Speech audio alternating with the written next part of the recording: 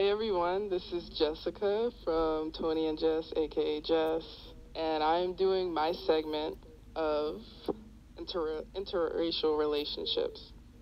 So I have three questions that I'm gonna ask. My name is Babah And what's your Instagram? underscore TOONDAY.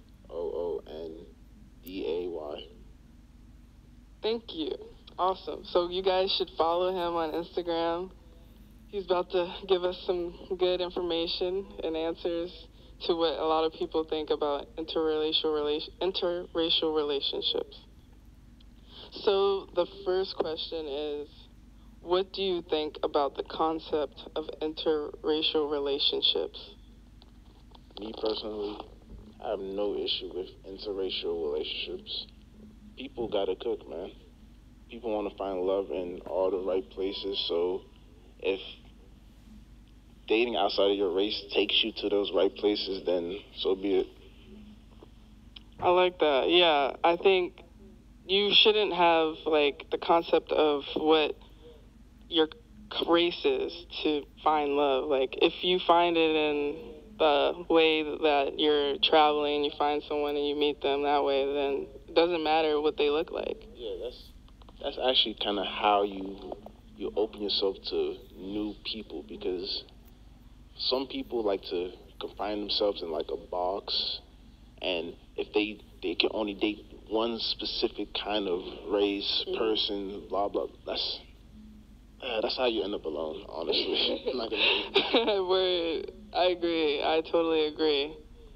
So our second question is, do you think people who are in interracial relationships for the wrong reasons? Do you think there may be people who believe, oh, the person that I'm dating is like black and I'm white and I'm with them because they say that they have better like stigmas and belief systems because of what the media is telling them, like, oh, they say they're smarter, so I'm gonna be with them, or they say that they're better in bed, something weird that the media may have told them and they believe it.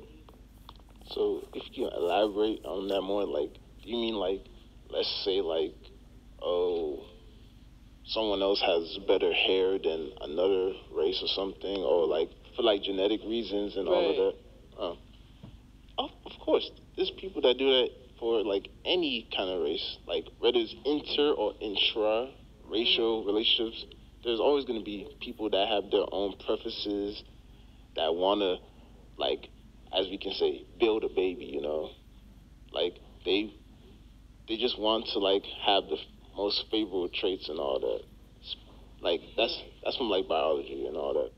But Oh, so when you say by like the biological aspect, is that meaning that it's a wrong way to look at getting into an interracial relationship, or is it something that you think it's not a problem? if it's not about love, then it's kind of inherently wrong, to be honest.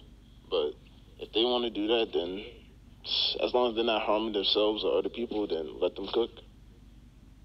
Okay, and I mean, I think there's a difference, obviously, from love and then wanting certain things in a relationship.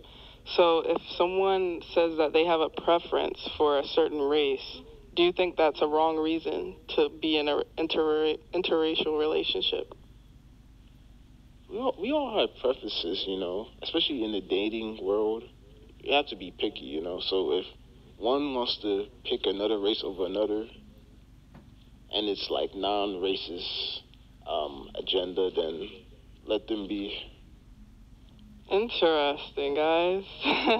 You guys let us know in the comments, by the way, what you think about interracial relationships. So, our last and third question is, why is it that people who are in these relationships make it seem like it's better to be in it? Come on, that's all relationships. Everyone wants to feel like they're in the best relationship. That's why they post themselves on Instagram, on Twitter, all of that, because they want people to, they want to garner attention.